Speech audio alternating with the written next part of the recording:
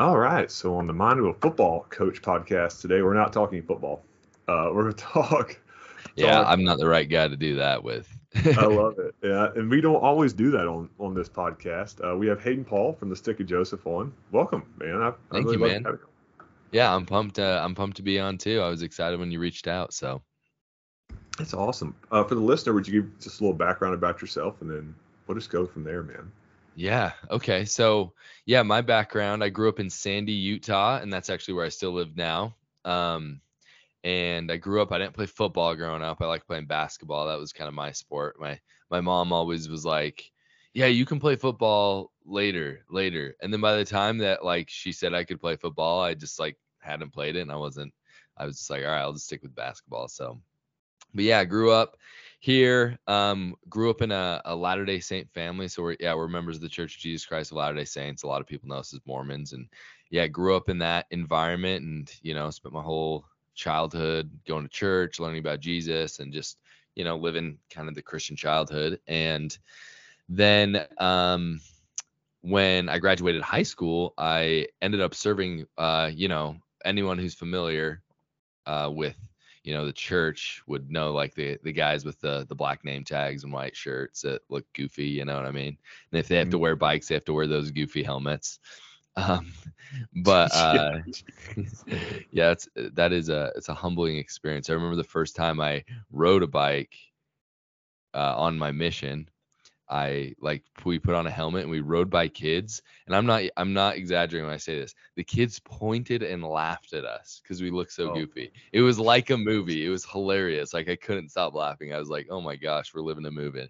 mm, But yeah, so I served a 2-year mission. I served in Budapest, Hungary, mm. and so I learned how to speak Hungarian, which isn't the most useful language, but what it did teach me is that I can do hard things if I apply myself and I trust in God. And so, yeah, I learned Hungarian, served that mission. I loved it. It's amazing. And then when I came home, I got into what's it called? Um, got into video production. That's what I did in high Mhm. school. And so I started kind of traveling the world doing video production, and I loved it. I got to travel to like 15 countries or something and got paid to do it. And it was just like a good gig. I loved it. And then what happened is I started working for another organization called Operation Underground Railroad. And I worked for them for about 3 years, kind of put the video away. And then I had an idea one day. I was driving in the car and I just had 30 minutes of what I felt like was inspiration specifically for me, to start a YouTube channel and to do a docu-series on a book called The Book of Mormon, which, for those who aren't familiar, uh, as Latter-day Saints, we believe that the Bible is the Word of God. And we also believe that God has had other people throughout history that he has spoken to through prophets and who looked forward to the coming of Jesus Christ. And there is a record from the people of the ancient Americas that did just that. And it's a book called the Book of Mormon. And so I was curious into what sort of historical and archaeological evidences exist of this book, because it's been hotly contested since the day it came off the press in March of 1830. And so I was like, let's dig into it. And so that's what we did. I got my brother and we raised a little bit of money, flew over to the Middle East. Yeah, we were in Jerusalem, Jordan, Saudi Arabia for our first trip, and we followed the trail of kind of like the main character, the main patriarch of the first part of the Book of Mormon, Lehi, and his family. And we learned a lot of really cool stuff on the way. And just to make this thing short, as we're continuing to produce that, we made a YouTube channel. And I think there's no way to really check it, but I'm pretty sure it's the fastest growing Latter-day Saint YouTube channel right now. And in about 6 or 7 months, we've amassed 13,000 subscribers and about 500,000 views, which we were super surprised about. And we've really enjoyed it. We've met really cool people, and that's actually how Zach reached out to us. And so that's my story in a nutshell. Man, what a cool story. And for someone who I've coached football for a long time, and I had Uh-huh. a player of mine who went on this mission and he's a member of the LDS Church, Hmm. and he would send me his monthly email. I was on his email Yeah. chain, and he was quoting from the Book of Mormon. I didn't know what he was quoting from at the moment because he was, Hmm. it's Alma and Nephi. I'm like, what is this? I don't Yeah. like Never heard about what those is it? guys. Yeah, who are these people? And we were talking before the podcast, our PRO gave me a Book of Mormon, and I've been reading through it. And for people that have never read the Book of Mormon, man, it's all about Jesus. Hmm. And I think there's just a misconception from people who are not LDS as to what is the Book of Mormon, what does it contain, and yeah, I just love your take on that because I think it's a Yeah. wonderful. I've really enjoyed reading it. Hmm. Yeah. And it's funny because we have a video that right after I'm done doing this podcast, I'm going to finish editing and posting today. And so this is a little sneak peek depending on when you post this, but we recently just recorded a video kind of talking about this, that, from the rest of the Christian world, the Book of Mormon gets so much pushback. It's immediately like extra biblical scripture must come from the devil, must be a fraud. Let's not Yes. even contend with it. And it makes me sad. I think it's a missed opportunity because there's nothing in the Bible that says there can't be more scripture than the Bible. A lot of times people cite verses in Galatians or in Revelations Mhm. that say, like, if anything is added to this book, then it is not of God. If anything add more or less, then it's not of me, right? The Mhm. problem is that those books were written before other books in the Bible chronologically, right? Oh And wow. so it's just like you can use those verses, but then there's multiple books in the Bible that, we all revere that would fall in that category of extra biblical scripture then. Hmm. And so there's some issues with that, but more than anything, and what that we talk about in this video is that the Book of Mormon, if it is true, which I believe it is like it should be a gem for the whole Christian world. All Christians should hope and pray that the Book of Mormon is true. And I'm going to tell you why right here. So, since Christ's resurrection, there have been theories on how it was all made up.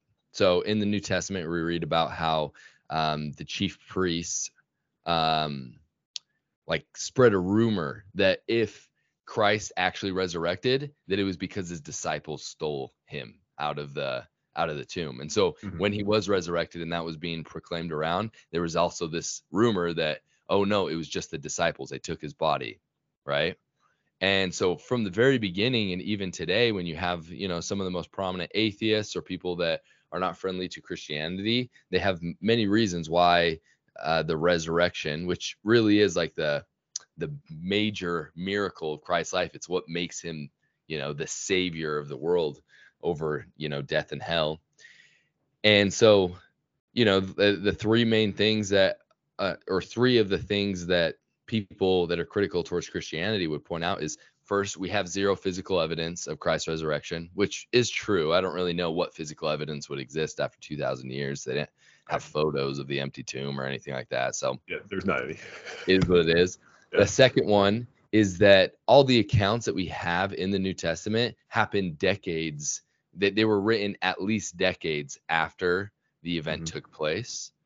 And number two, it kind of goes along with that, is that, we have ideas about maybe who the authors are of the New Testament, but we actually don't know. There's not any hard proof that John actually wrote John because we don't know John. There's no way of verifying that, right? We just Hmm. have this account was written by Mark, this account was written by Matthew and Luke and John.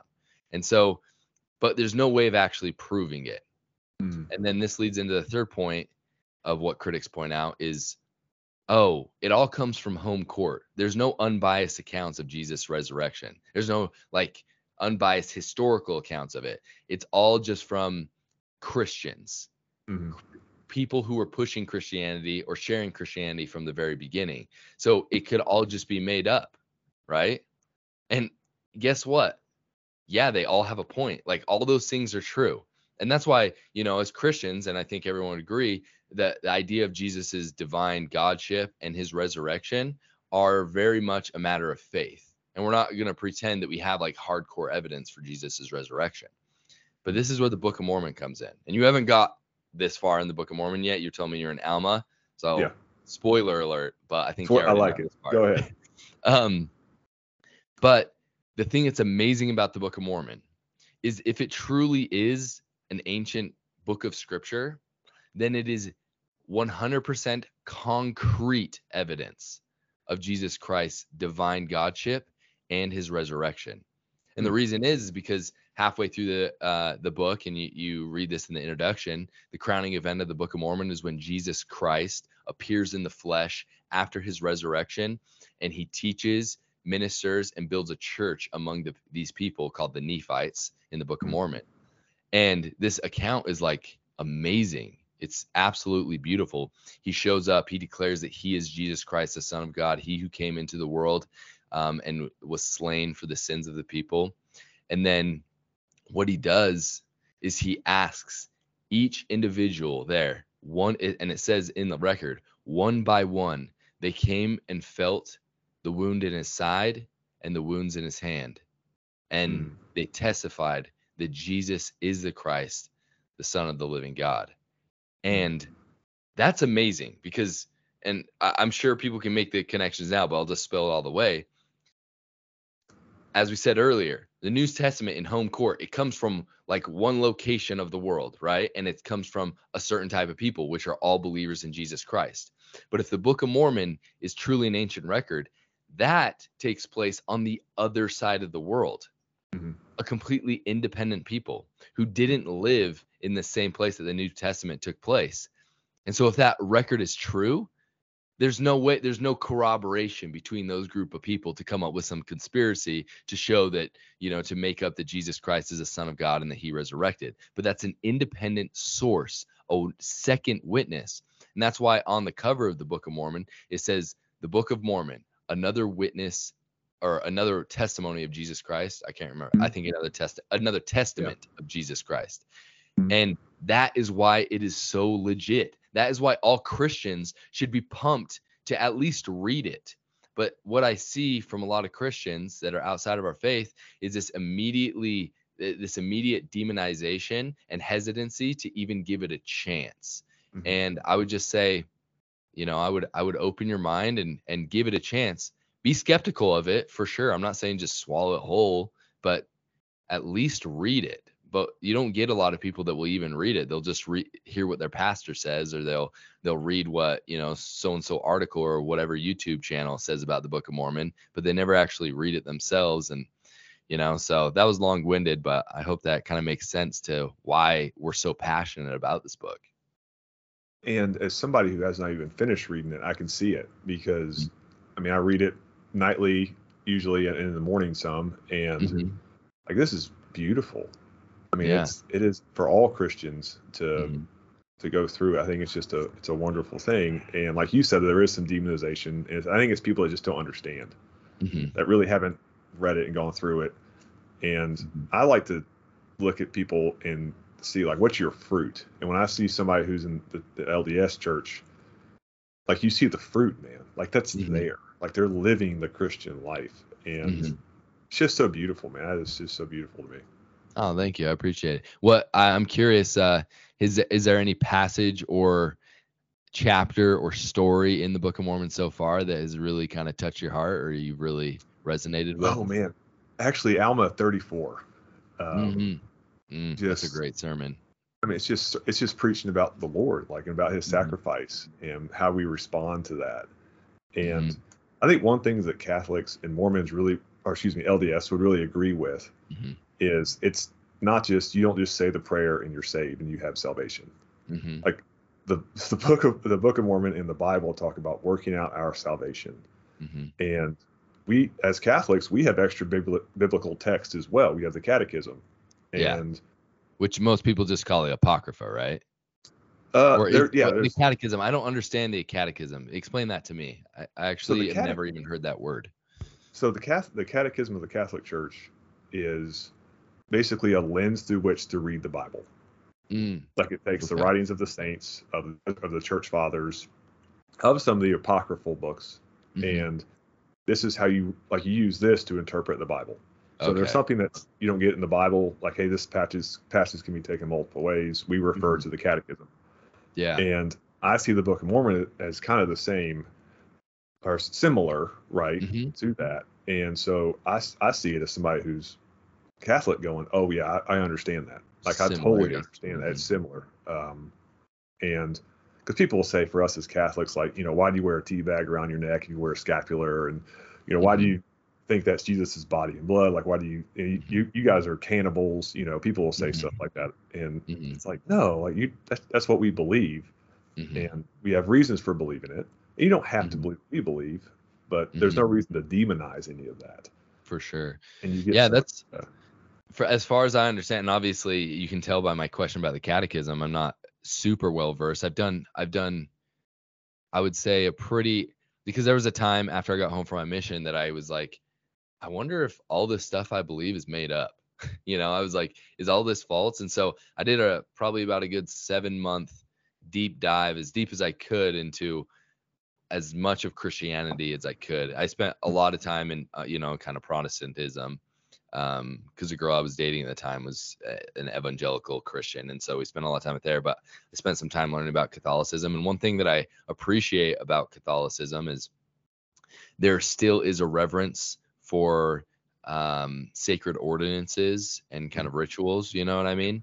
Yeah. And even though we have different rituals, there's actually a lot of crossover Mhm. between. And I think that there's something about doing things physically in representation of things spiritually that helps ingrain it in our bodies, right? So we take the sacrament as well, what you guys call communion, Mhm. right? We take that every single Sunday, as a remembrance. We do bread and water, and we don't believe specifically in the doctrine of, is it what is it, where it actually turns into the body of Christ when you partake or whatever. Transubstantiation. Yeah, Yeah. transubstantiation. We don't believe in that, but we do look at it as like a sacred symbol, and we take it very seriously. That's like the every Sunday, that's the reason we go to church, is to renew our commitment to Christ. And so I really appreciate about that about the Catholic Church, and I think there is a seriousness for those who do participate, and this because you seem to take your religion seriously.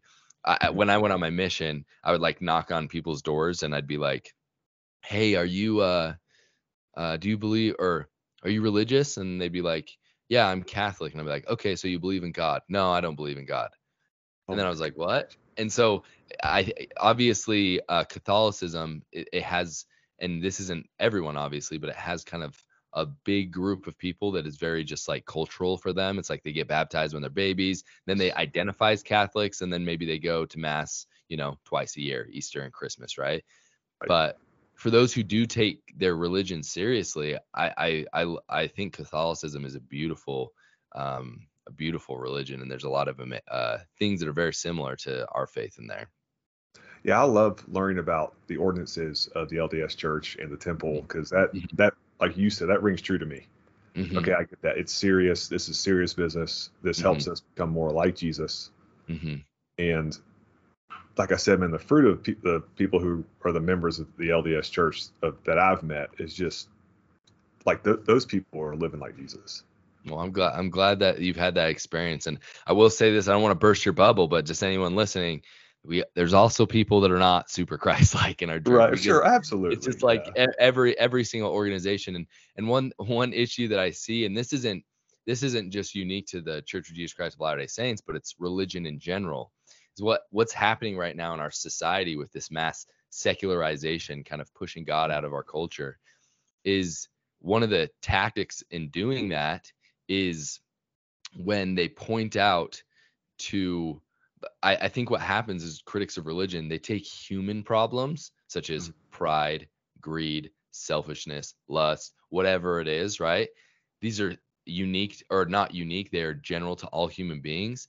And then they make it a religious problem. So they're saying, Mhm. see, look it, this religion makes this person do this. And because a religious leader does something, evil, which, it happens in the LDS church. There's been LDS church leaders at various levels that have done really bad things, and in the Catholic Church as well. And that's one thing I hate, that they point out. Yes, there have been problems in the Catholic Church with certain, really not good things. Mm-hmm. But don't contend with that. Don't use that as the reason for why Catholicism is false or why it's bad or whatever, right? Because look at the doctrine. Look at what they are teaching. Now, if the leaders in either church, my church or your church, if they're not living up to those standards, then that's between them and God, and they're going to have to give an account of that. But at the end of the day, I think as Christians, when people are critical towards our beliefs and they paint with broad strokes across our whole religion, we need to kind of call that out and say, you know what? Like, no, yeah, this person did something really bad, but that doesn't completely delegitimize the purpose of religion or the doctrines that we espouse. Yeah, absolutely, man. You're hitting it right on the head. And you talking to me right now, it's making me want to watch all your videos. Yeah. I want to go through and give you all these views. And like, you really have a gift. Like, you guys have a gift on your channel. Thank you. I wish my brother could be here, but he wasn't able to make it. But it's okay. Yeah. I'll share the link. You guys could. Okay, cool. Share it with whoever you want to share it with, and do all that stuff. Yeah. I was looking at my listenership, and there are people from Utah who listen to this podcast. I don't know any of them besides you. Yeah. So I was like, who's listening? I don't know besides Hayden. I'm not sure. Yeah. That's cool, man. That's awesome. So, man. What is your day-to-day like? You're recording every day. Is that what you're doing for your channel? Yeah, I mean, it's been that way so far. Like we kind of dropped everything, and we've been making a little bit of a making a sacrifice as a family to do this because we believe that it's good. And so yeah, it's been kind of the full-time thing since November of last year. And yeah, the day-to-day kind of, there's a lot of studying involved, trying to think about the next video we want to do. There's this hard balance with YouTube where we want to put out like the best thought out things that we can.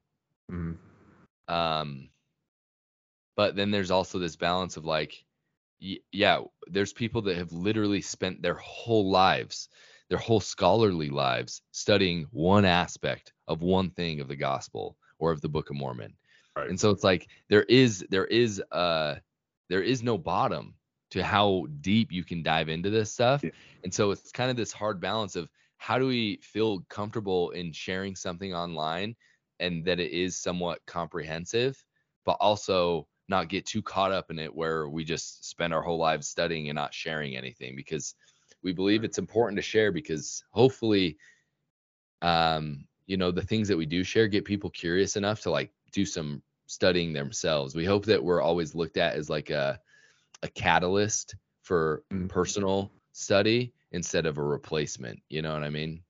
Yeah. And so absolutely. That's kind of the day-to-day, studying, trying to come up with videos, editing, and it is a grind, but it's been super rewarding because we met so many awesome people through the comments. I think one thing that people have been surprised about with us is because we get, I wouldn't say, I mean, it might be like 40 to 50% of comments are very critical towards us. Mm-hmm. And that's just kind of the nature of YouTube, and especially talking about something that's a little controversial. Mm-hmm.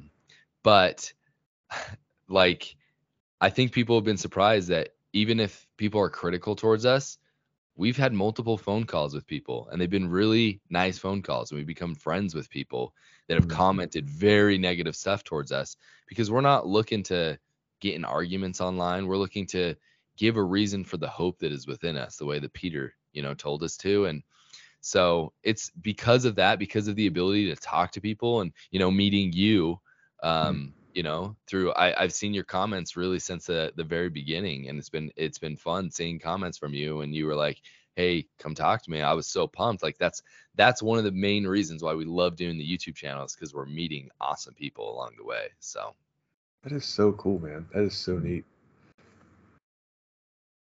So when people comment, I imagine there's a visceral reaction, because like, what the heck? Like, they don't understand, but then you have to wade through that.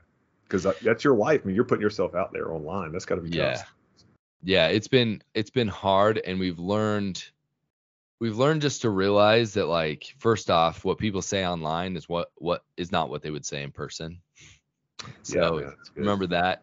And then number two is just like, yeah, like we just had to get comfortable with criticism, and it's fine because we've gotten a lot of good criticisms, and we've tried to implement what we felt like were fair and good criticisms into improving ourselves and the content that we're making. And I don't ever want to be in an echo chamber. I don't want to be posting videos and just have slap on the back. You're so awesome. You're so awesome. You're so awesome. Because eventually then you get this big head. And then that's where, this idea of priestcraft comes in, where the difference between being a proclaimer of the gospel and someone who's participating in priestcraft is someone who's proclaiming the gospel is pointing to the light and saying, look that's the light. But if you just get only positive feedback, you can start mistakenly thinking that you're the light. And I think that's where priestcraft comes in, where you start to say, I'm the only one that can interpret the scriptures. I'm the only one that can do this or that or whatever, and start trying to draw people towards you instead of pointing them to Jesus. And so because of that, I'm grateful for the criticism, because hopefully it just keeps us on the right path. And you guys are definitely pointing people to Jesus, man. Like, Thanks, I mean, man. in a big, big way. And thank you for coming on and doing this. I know you're busy and you got all kinds of stuff to do, but thank you for taking the time to talk with us today. For sure, brother. Good talking to you. I appreciate the opportunity. It's been a good combo.